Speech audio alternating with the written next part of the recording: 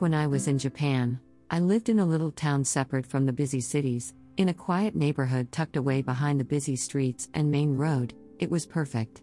I could go out for necessary appointments amidst the hustle and bustle of it all, but when I exited my local train station, returning back to my little town, I would breathe a sigh of relief, stare lovingly at the wide expanse of the sky, giving a friendly smile and greeting to my local yakitori-san, the person manning a yakitori stall, grilling the chicken, as I blissfully made my way home. I lived in the same neighborhood for 2 years, but it was only a couple of weeks before I left that I finally got acquainted with Yuki-san. Almost every day, when I looked out my balcony, I would see an old lady sweeping the neighborhood grounds.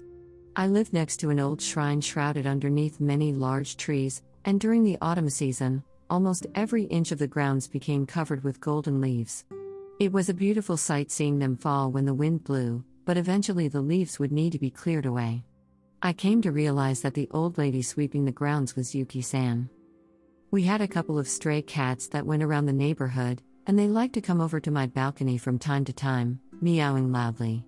I would often see someone crouched down in the corner of the shrine grounds, attending to these stray cats. I came to realize that this someone was also Yuki-san. The day we first met was an interesting one. I was on my way home from doing some grocery shopping and happened to bump into one of the cats, playing in the bushes. He looked so lonely and I suddenly got the urge to give him something to eat. I took a piece of bread from my bag and dropped it where he was. He sniffed around it briefly but then strutted away. He wasn't interested. So, not giving up, I quickly went home to find something else that he might like. After doing some Googling, I got some food from my fridge and excitedly ran out, hoping to still catch him there. It was now beginning to rain. But as I approached the corner of the street where I had left him, I noticed a lady crouched down underneath an umbrella, feeding him.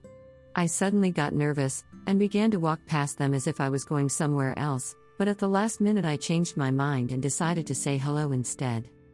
"Konnichiwa, hello," I said shyly at the old lady. She looked up at me with gentle eyes and responded, "Konnichiwa." Diary entry. Today I met Yuki-san again around 6 p.m., after meeting her, properly, for the first time yesterday. We chatted while Ikun ate, then walked around the neighborhood looking for the birds and other cats, as Yuki-san told me about the animals and her schedule with them, and I told her a little bit about myself as well. Finally we went to see Mikun in the shrine grounds, and then said goodnight.